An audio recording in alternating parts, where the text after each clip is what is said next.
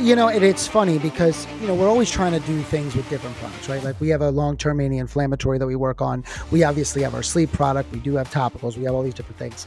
And, everything has its own place, right? Like you just said.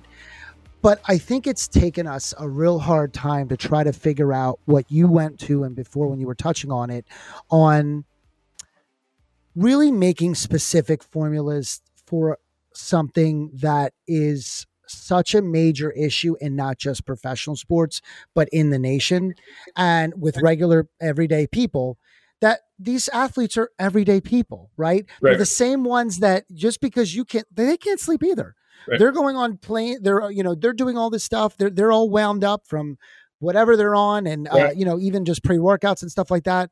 But we have been fighting this for such a long time. It's so nice to have you on the show because you're letting people listen to what we hear every single day. Right. But when we were trying to bring it in and innovate it, imagine where we started 7 years ago, 5 years ago, and have a custom formulation and say, look, there's something that really will help that doesn't have side effects. You don't have to take Advil. You don't have, you got to understand, doctor, there's so many athletes that come on the show and they're like, I wish I had cannabis. I had CBD at the time because I was fed opiates. I was fed NSAIDs, and I keep saying it on the show, but like they're paying the price for it now. Like they're paying a price for it big time, and they're being fed these things like PEDs, and ulcerations are the least of the concerns. Where most people are like, oh my God, I'm going to get an ulceration. I could possibly die, and stomach and ulcers. No. These are like it's so bad. It's so bad. So I'm so glad that all these athletes are really coming to you and saying, I want to try something in cannabis. I want to give this a shot. And I think too, what I'll say on that, Nick, is, we acknowledge that, athletes are people too. And specific again to the sleep conversation, we don't even, again, I don't even talk about cannabinoids until somebody asks me about cannabinoids. And oftentimes it's like, hey, my friend, teammate, wife, whomever recommended this or is trying this. What do you think? And that's typically, it's kind of a grassroots, like organic conversation, typically how it starts. But when that does start and specific to sleep, the first thing out of my mouth is not like, oh, well, here's 10 different cannabinoid products you should try.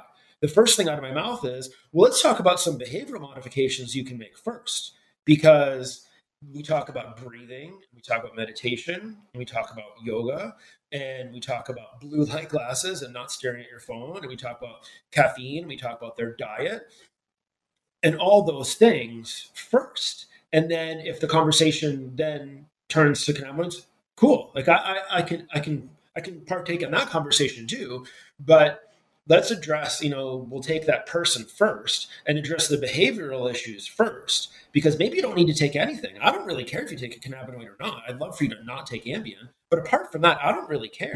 So, it's like the warm milk thing that your mom did. I don't even know if that's a thing anymore. I don't give it to my kids, but because it sounds gross. But, like there are things that we can do. And there's so many different apps and stuff on Netflix that can really help kind of center you.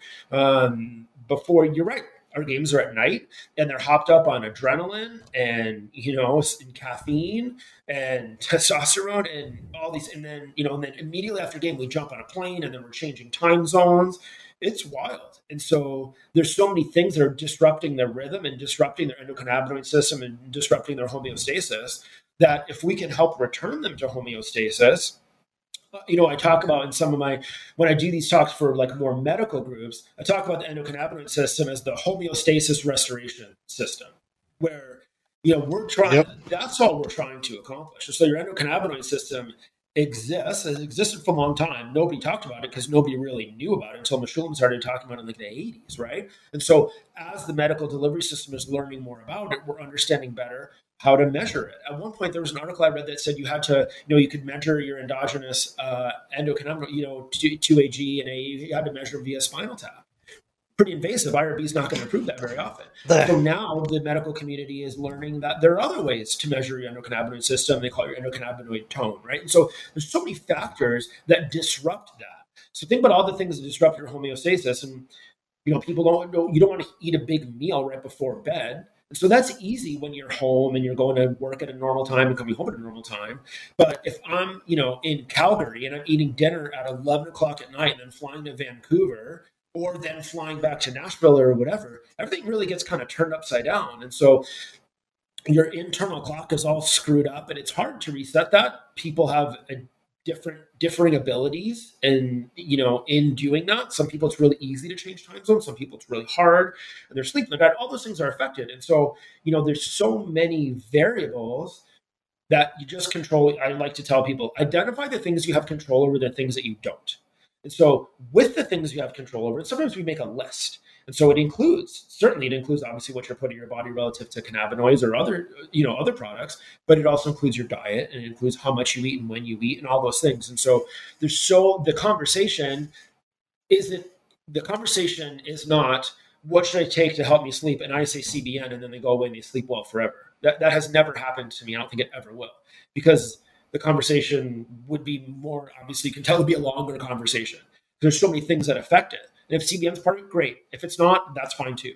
But I think it's a conversation and it's a progression as opposed to just here's the answer. Unfortunately, my experience is that there isn't one answer. There's a lot of answers, and what works for you and what works for the person next to you is unfortunately probably not the same. So we have to really tailor it, make it specific to each person, and it's a trial and error. As long as it's safe and healthy and legal, then trial and error away. As most things seem to be, right? Yeah. Yeah. I mean, I think it's a huge point. And just because of the fact that I think that I don't know how to say this, in the fact that I wish that all healthcare was kind of that way, instead of what it has become with pharmaceuticals and things where they're just like, take 2 of these and call me in the morning. Right. Right. I mean, that's, I don't think they want you to call them. They just want you to take the 2 and then take the 2 and then take the 2. And then when you're done, just come back for the refill. Right. And then take the thing that sucks, takes away the side effect that you got from the other thing. And that's when you can call. So, and right. And I think the issue, Nick, is that, I mean, certainly what you're saying is relevant. And I think that in the sports space, again, I work with people who are very young, very healthy, essentially no comorbidities in terms of really nobody on any of my teams has been hypertensive. We get a diabetic every once in a while. But apart from that, there aren't a lot of what you're describing is certainly an issue relative to mainstream America. Thankfully, in the population of people that I deal with, that's less of a challenge. And I'm not necessarily anti-pharma specifically, but I always think that there's we as a society are an over-medicated society. And part of that is the patient's fault. Because a patient walks into the office and says, I have a sinus infection, I want a Z-Pak, and I'm not leaving without it. And if you, Dr. Nick, tell me no, I'm going to go to you, Dr. Pete, because I know that you're going to tell me yes. And I think that's a societal issue. Is the medical delivery system part of it? Sure, of course. But we as patients are too. We're not without fault. So there's a lot of people that are the opposite. They don't want to take any pills. And I said, well, you've got an infection in your elbow or whatever. This is a really big deal. We're going to have to wash this out. You're going to go separate. I mean, so there's obviously both sides of the coin. And so what we always like to talk about is, what is the pathology or what is it that we're treating? And is there an end in sight for that? If you have pain and you need to take Tylenol, Advil for a tendinopathy or a bursa issue or a muscle problem or whatever, that's certainly not wrong. But, oftentimes people, 2 Advil turns into 4 Advil and it goes from twice a day to 3 times a day to 4 times a day. And I'm not anti-Advil. I'm just not sure why that's really that necessary. So I have Advil in my house. I would give Advil to my kids right now if they needed it, but not in perpetuity. And I think that's societally that. Well, that's it right there. Yeah. I mean, and what we've been taught, or what I learned being in the medical field too, right? Of course, Advil's fine for a headache. That's, something like that, but you're not taking it every day. You're not taking it you're taking it multiple times a day for weeks, months, and some people years. Right. And that's really what you're saying, right, doctor? I mean, that's what I would think that, people don't realize just because it's on a shelf at your Costco in a gigantic trough of it or at CVS and so readily available does not mean it's safe.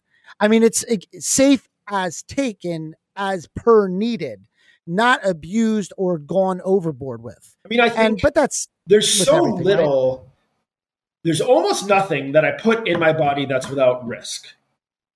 Advil has risk. Cannabinoids and cannabis has some level of risk. Chocolate cake has risk. And I'm positive that red wine has risk. I know that it's cardioprotective, and I like to tell everybody that too. But but that second bottle without risk. Yeah, like nothing is without risk. So understand cost-benefit analysis, right? What is the risk if I take Advil twice a day for 3 or 4 days because I pulled a muscle in my back lifting or whatever? That's a pretty low-level risk. Like I'd be willing to sign up for that risk. Do I want to take 800 milligrams of Advil 4 times a day for 40 years? No, not really. That's not a risk that I personally am interested in signing up for. In the same way with cake or Reese's peanut butter cups and red wine. I mean, so even the things that we tout as being healthy for us, well, I think healthy should generally be in quotes, but I think the things that we think are safe and healthy, we also need to consider what long-term use of anything, and more importantly, is it part of the conversation of is it safe is also, do I still need this? Like maybe it's safe to continue to take this, but like, is it really accomplishing anything anymore? Because if you don't need very true. Knee brace, that's an example. I work in the sports medicine community, knee braces, right? So you have an ACL tear, a meniscus, or whatever, you put on a knee brace. Do you need braces have a purpose? My personal belief is that you don't need to wear a knee brace for the rest of your career. That's my personal opinion. And I can explain to you why. But some people, well, I tore my ACL when I was a junior in high school, and I'm going to wear this for the rest of my life. Well, is that unsafe? No, it's not unsafe. Is it unhealthy? No, it's not unhealthy. But do you need it? I would argue that you don't. So it had a function for a period of time, the same way Advil, Tylenol does if you have a fever or whatever else. So I think people, need to find the things that are working best for them given the situation that they're in. If you're not having trouble sleeping anymore, maybe CBN is really powerful for you in situations where, sleep is an issue, and then maybe your job changes or whatever. Maybe it's not anymore. Okay. But then there's inflammatory pathologies and, CBG, CBC, like maybe some of those are part of you. Cool. Like there's an app for that, right? Like there's something that can help you with all these different things. And just like in the inflammation paradigm, we'll talk about the things, the non-pharmaceutical, ingestible ways that we can address inflammation too. And if CBC and CBG is a part of that for a period of time, okay, great. But, probably doesn't have to be forever. But I think it's important that people understand what the risk is, albeit understanding that the risk for some things is very, very low. And then also what itch is it scratching and how long do you need it? Because you don't, I think we just get into this habit of like the little pill thing that, oh, on Monday I take this, on Tuesday I take this. Well, if you need that, I'm on board completely. But if you don't, then that seems wasteful and kind of expensive, right? Right. Yeah, for sure. No, well, one of the things I always thought with braces being in sports and stuff like that is it doesn't let your muscles, and again, I could be totally wrong on this. This was my own personal, but I just felt like if I was strong enough not to have my brace, I liked not having the brace on, if I tweaked my knee or something like that, and I would take it off because I felt like my knee would be stronger not having the brace as a crutch. Well, yeah, you don't want to get used to rely on it. And I felt progress. Like maybe that was my mental, I don't know, but I was just like, I really don't want to be wearing it. I mean, it's a pain, but no, it's, of course it helps. But when you felt like your knee was strong enough, like take it off. Right. You'd have more mobility, you'd have this, and if you don't really need it. So again, I don't know if that was, but I think if people do that with a lot of things, they try to do that with allergy medication, sure. Like give yourself small doses of something and get your body used to it. Yeah. So then your own body can fight an allergy instead of always relying on Benadryl or Claritin or whatever. No, it's funny you said, because allergy medication is a perfect example because it's, depending on where you live, obviously it's typically seasonal allergies for a reason. And so yeah. And, where I live in Tennessee, it was really bad towards the beginning of the spring. It kind of took a dive for a while. It wasn't really bad in the summer when it's 1,000,000 degrees outside. Now, it's not really cooling off necessarily, but, towards the end of the summer, beginning of the fall, the allergens and everything is changing a little bit. And so, I'm I'm more congested and stuffy now than I was a week ago. And no, I feel it too. Yeah. So, but I personally chose not to take an allergy medication for like the last 2 or 3 months because I didn't need it. Now I do, and I'll probably need it for the next 2 or 3 weeks, and I'll take it, and then I'll stop because I don't really need it anymore. So, I mean, there's always an exit strategy in my mind. No, and I think that's it's when we're going through allergies, but it's so funny. I was like an anti-allergy. Right. Now I feel like it helps. I just take it a little bit, like when it's really bad, and then I don't take it. Yeah. And I feel like, but I do feel like it really does help me, but it just gets my body reset to be ready to fight again. Right. Like it gives me that little bit of help. And then, when my body's kind of reeling and has inflammation. So, but let's talk about real quick. We'll go back to CBC and CBG. Yep. Because that's not a bunch talked about cannabinoid. And I know you love the minor cannabinoids. Yep. The benefits of those two, what do you see? Where do you see where they fit into the everyday, the athlete, just where do you see the benefits of those? So I'm not really sure yet. I know that because most of my interest is focusing on CBN, that's probably where I do more of my spend more of my time. However, I will say that, CBG, often referred to as the mother cannabinoid. I joke with it might even be, higher than the mother. Maybe it's the grandmother cannabinoid, right? So, if you read, and why do you say that? Why do they call that? Because of the way that it's found, especially as the plant ages over time. And so if we go into chemistry class and you'll see that the cannabinoids, and the acidic cannabinoids will turn into cannabinoids, and then as over time they denature. And so, and they kind of, if I have a slide that I can find somewhere, but it kind of shows like the progression over time. And so CBG, is found very prevalently in the plant and is considered to have, for many people, a really potent anti-inflammatory effect. Some people report also it gives you a little bit, less the psychedelic effect. People will report that it helps with, oftentimes people who have, anxiety will report I hate to use a cannabis term, but a blunting of the anxiety, right? So again, yeah. So, different for every person, but that's what I'm reading about when, when people talk about that, and, and they're becoming more available in the cannabinoid space. And so if you, for a period of time, the only thing that wasn't cannabis that was available was CBD, right? And everybody took CBD. Right. And people walked around talking about how CBD cures everything, which of course it doesn't, because nothing cures everything. And so, now we're learning about, again, going back to the 120, 140, whatever, minor cannabinoids have been identified, CBC, CBG, in my mind, are really kind of not the next frontier. I think it's the next group of cannabinoids that will start to have some more kind of societal awareness, and people will learn again, how each one affects each person. And so because it is so different, I oftentimes come back to, many people say that CBC does this. And so does CBC directly replace Advil? Does CBC replace Adderall? No, CBC doesn't replace any of those things. CBC has a different effect for each person. Oftentimes it does have a little bit of a calming effect, and oftentimes it does have a very potent anti-inflammatory effect. But each person is going to be different, and you'll just need to kind of work through that on your own to decide to identify how it affects you. Well, and in one of our products that we have in Pure Relief, we specifically isolated like CBN for Pure Sleep, but we use CBG specifically for Pure Relief. Yep. Because it is a very strong anti-inflammatory. And I don't know, you had a chance to try that one as well. But that is why I went after specifically that cannabinoid. Yeah. And I'm not trying to, it's just that we're ahead of the curve. And we've been doing this for a while, and we've been doing a lot of research on these cannabinoids. Like, for example, we launched Pure Relief almost a year and a half ago. And we started working on it 3 years ago. That's how long it's taken to really bring it to market. But we just knew the benefits, and that's what we're trying to do. We're trying to address certain conditions with cannabinoids because there are benefits, not just CBD, right? And all these different minor cannabinoids. And I love that you're studying this, and I love that you're doing all the work that you are you're doing at FIU with the CBN.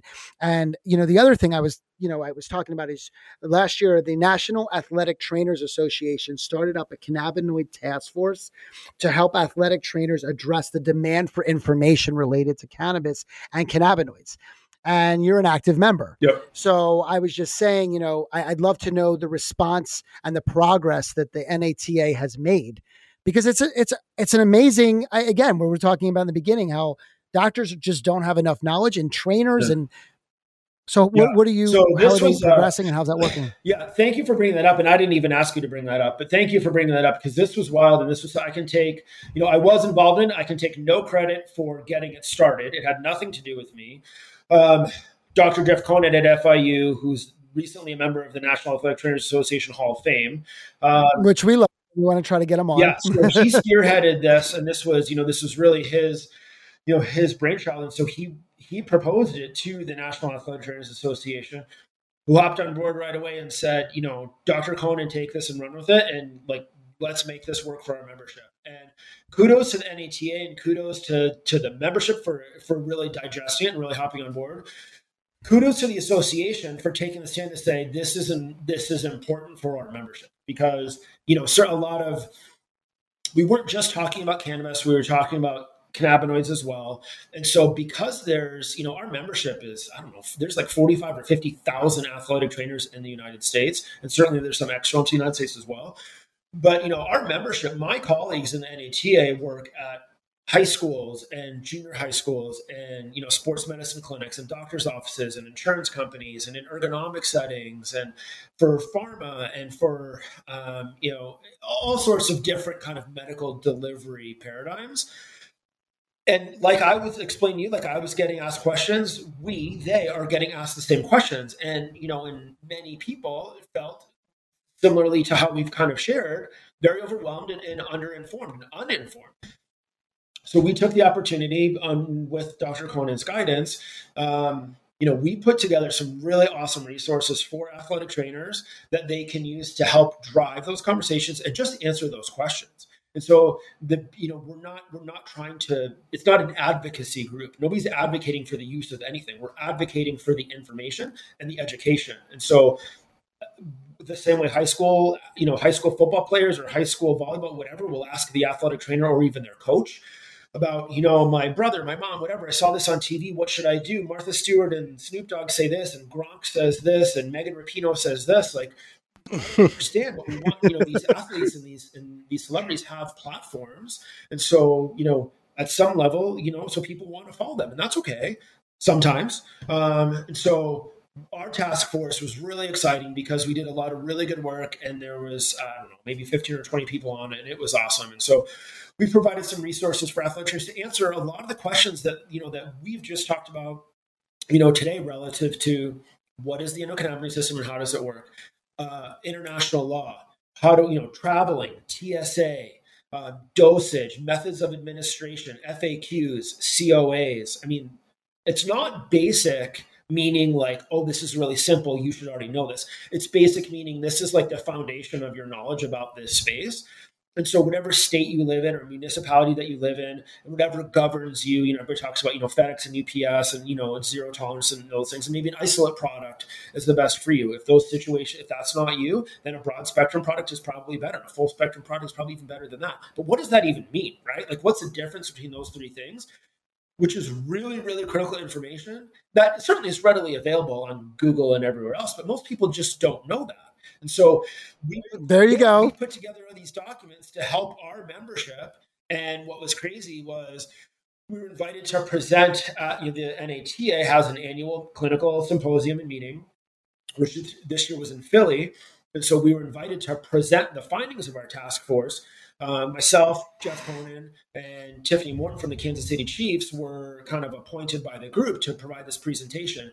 And we had like this really inopportune time slot. It was the last day of the conference at like 11 a.m. when everybody's supposed to be checking out of their hotel.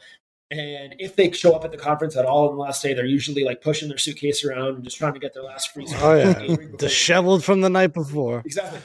So, and we packed this room. There's probably, 150 seats in this room. There was a button every seat. There were people. It's funny. I have some pictures. People took pictures and texted them to me after. There were people like 3, 4, 5 deep in the hallway. They couldn't even get into the room. There were people sitting on the floor. At one point, Jeff Konen was talking at the podium. He had people completely behind him, sitting on the corner in the floor. And so it was so cool because that's backstage pass level. Yeah, exactly. Yeah, wow. Everyone was saying like, we are thirsty for this information because we don't know how to answer these questions. And what was even more exciting was that there was quite a few faculty members who said, I teach athletic training education. I'm training the athletic trainers of tomorrow. I teach, human anatomy and physiology. I teach like injury physiology, pathophys, et cetera, et cetera. How do I teach this? I'm not sure where to put this in my curriculum. Where should I put this? How should I tie it into therapeutic exercise and, acute injury assessment and all of these things? And we're like, holy, this is so cool to even have this conversation. And we've already been invited back to the same meeting next year. And there's, thousands and thousands of people that come and meeting, which is super cool because, again, we just want to kind of shed some light on the topic because, hemp is legal everywhere in the United States. And so, cannabis, again, is a separate conversation. And so everybody's interest is going to be different because of their personal interest and experience, as well as because of the state that they live in and kind of what the laws are governing now.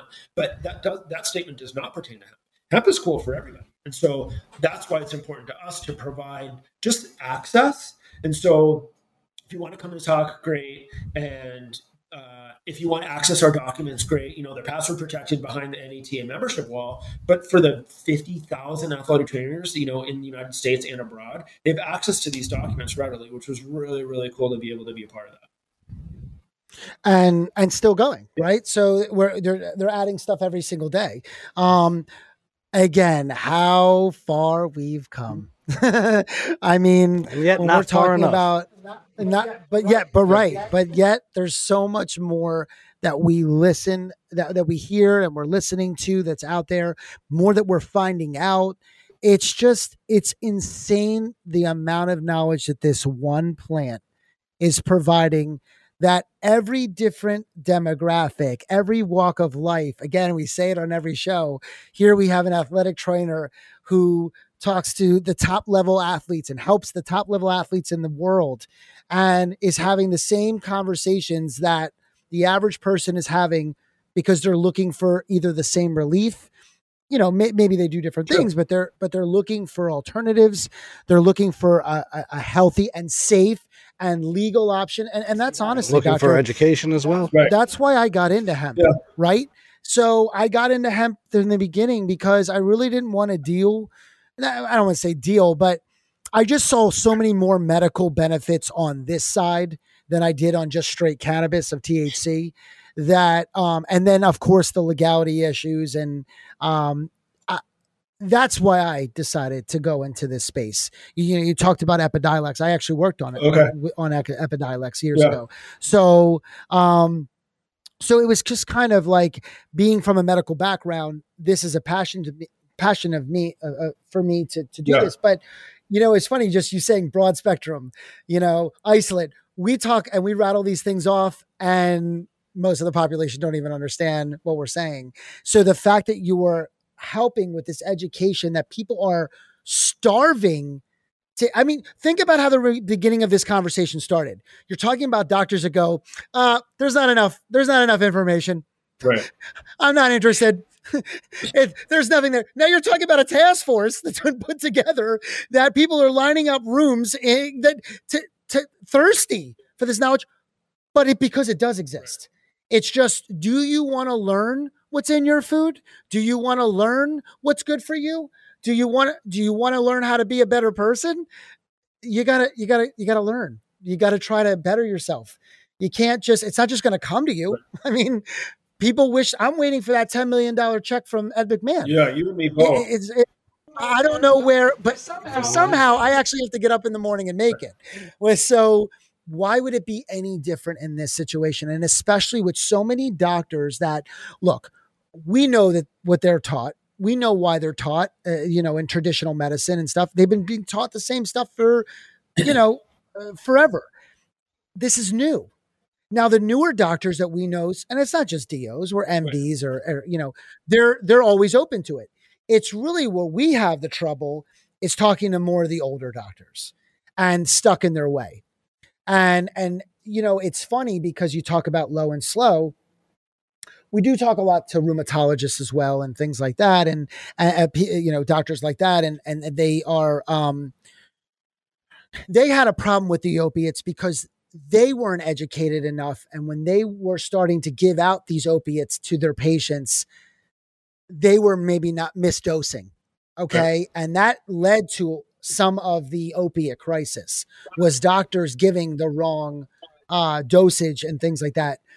Whereas now it looks like, there's two schools of thought here. Or handing it out like it's low and slow.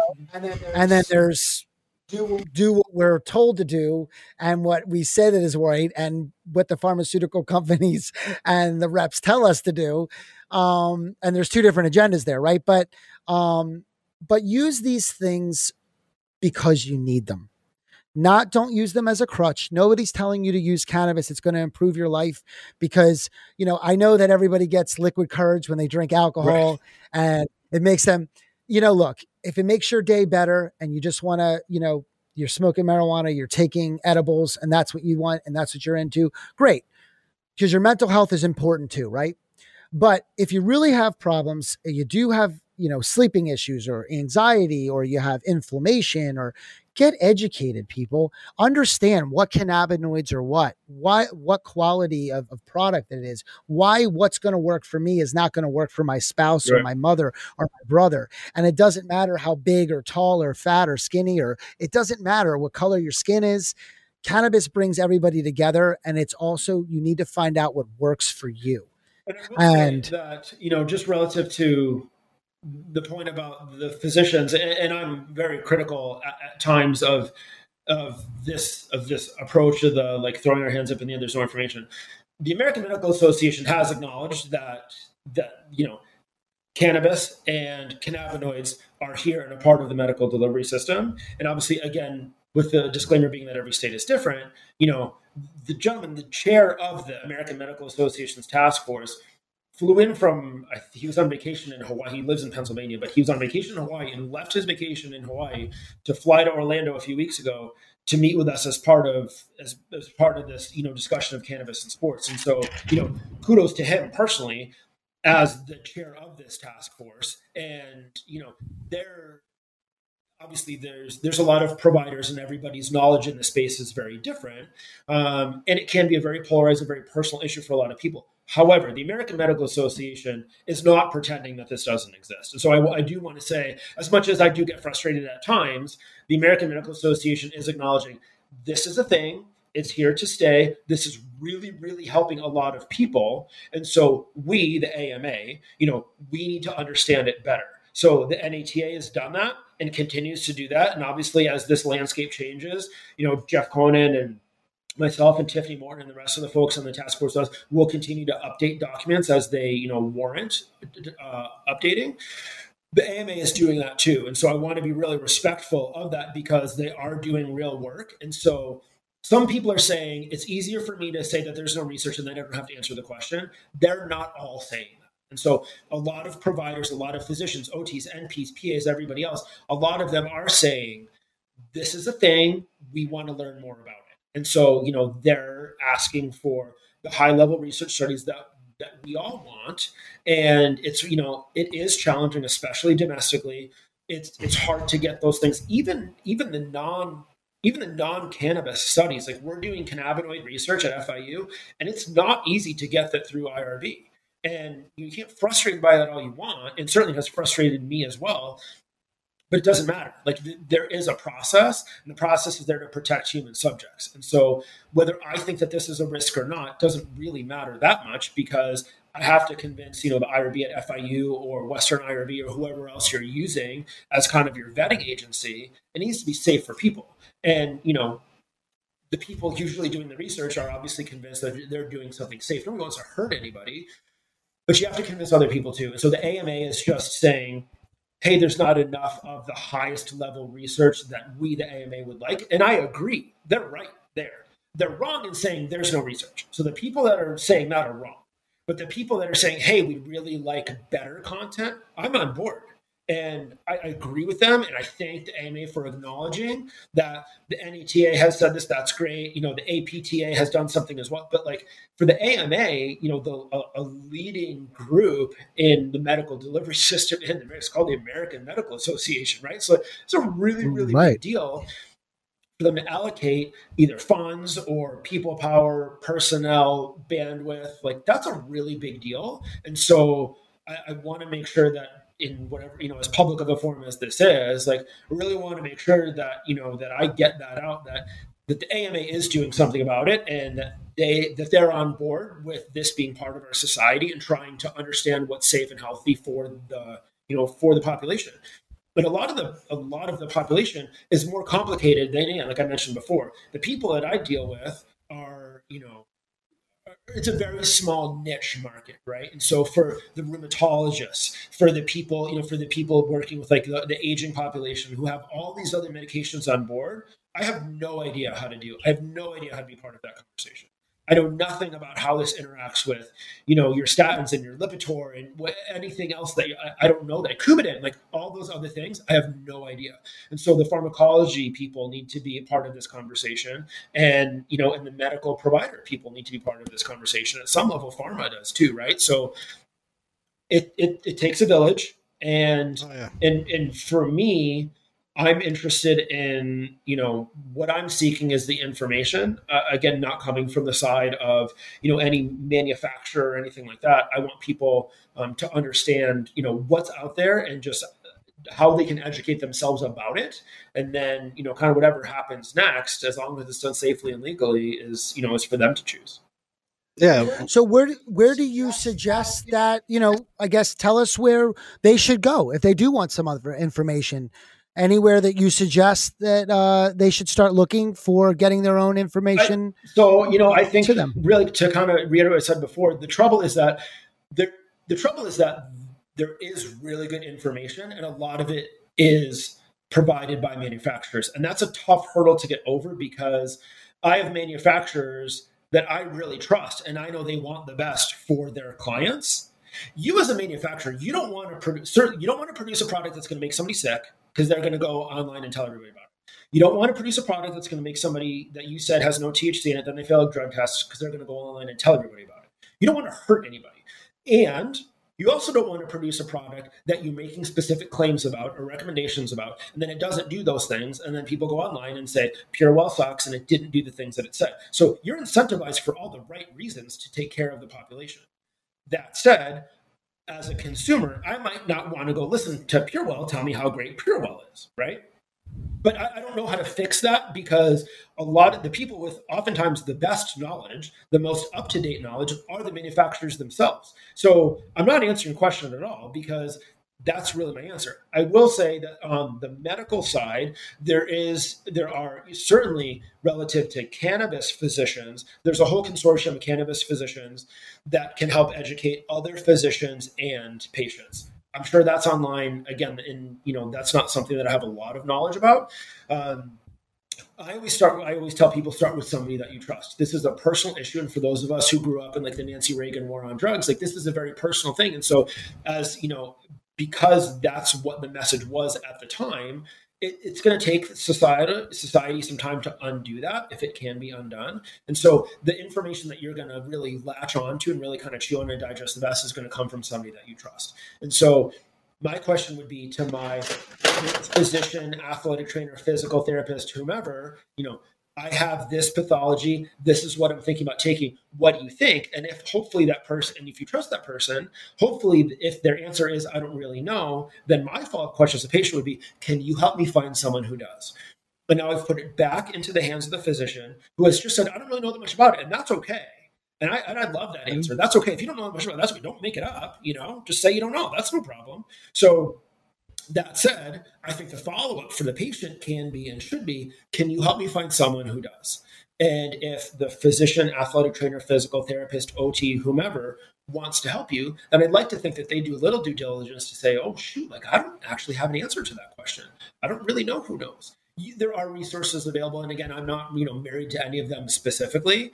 But, everybody's location and kind of what's available to them is so different that it can be challenging. But again, with, none of us are in the same place. Well, I don't know, you guys might be, but we're obviously not in it together, and we do, thanks to Zoom and FaceTime and everything else, you can talk to somebody on the moon as long as you have Wi-Fi. So I think there are resources available, and it just takes a little bit of work to find out where they are, but it's definitely out there.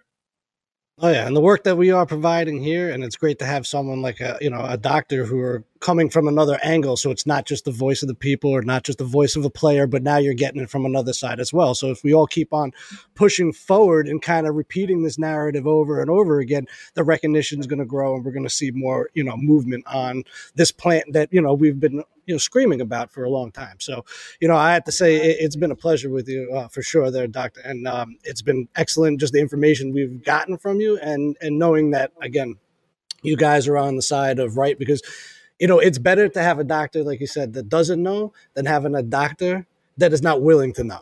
Right. So, that's kind of where you want to go. So like you said, we got to just keep going, getting everybody educated and finding the right sources. So, look at the sources that you can. You can check us out or follow us the more you can on Cannabis Radio, iHeart, iTunes, Apple Music, Spotify, and Amazon. For everything else, Hempire, you know where to find us, pureworld.com. You guys have a wonderful day, and we do appreciate your time again today.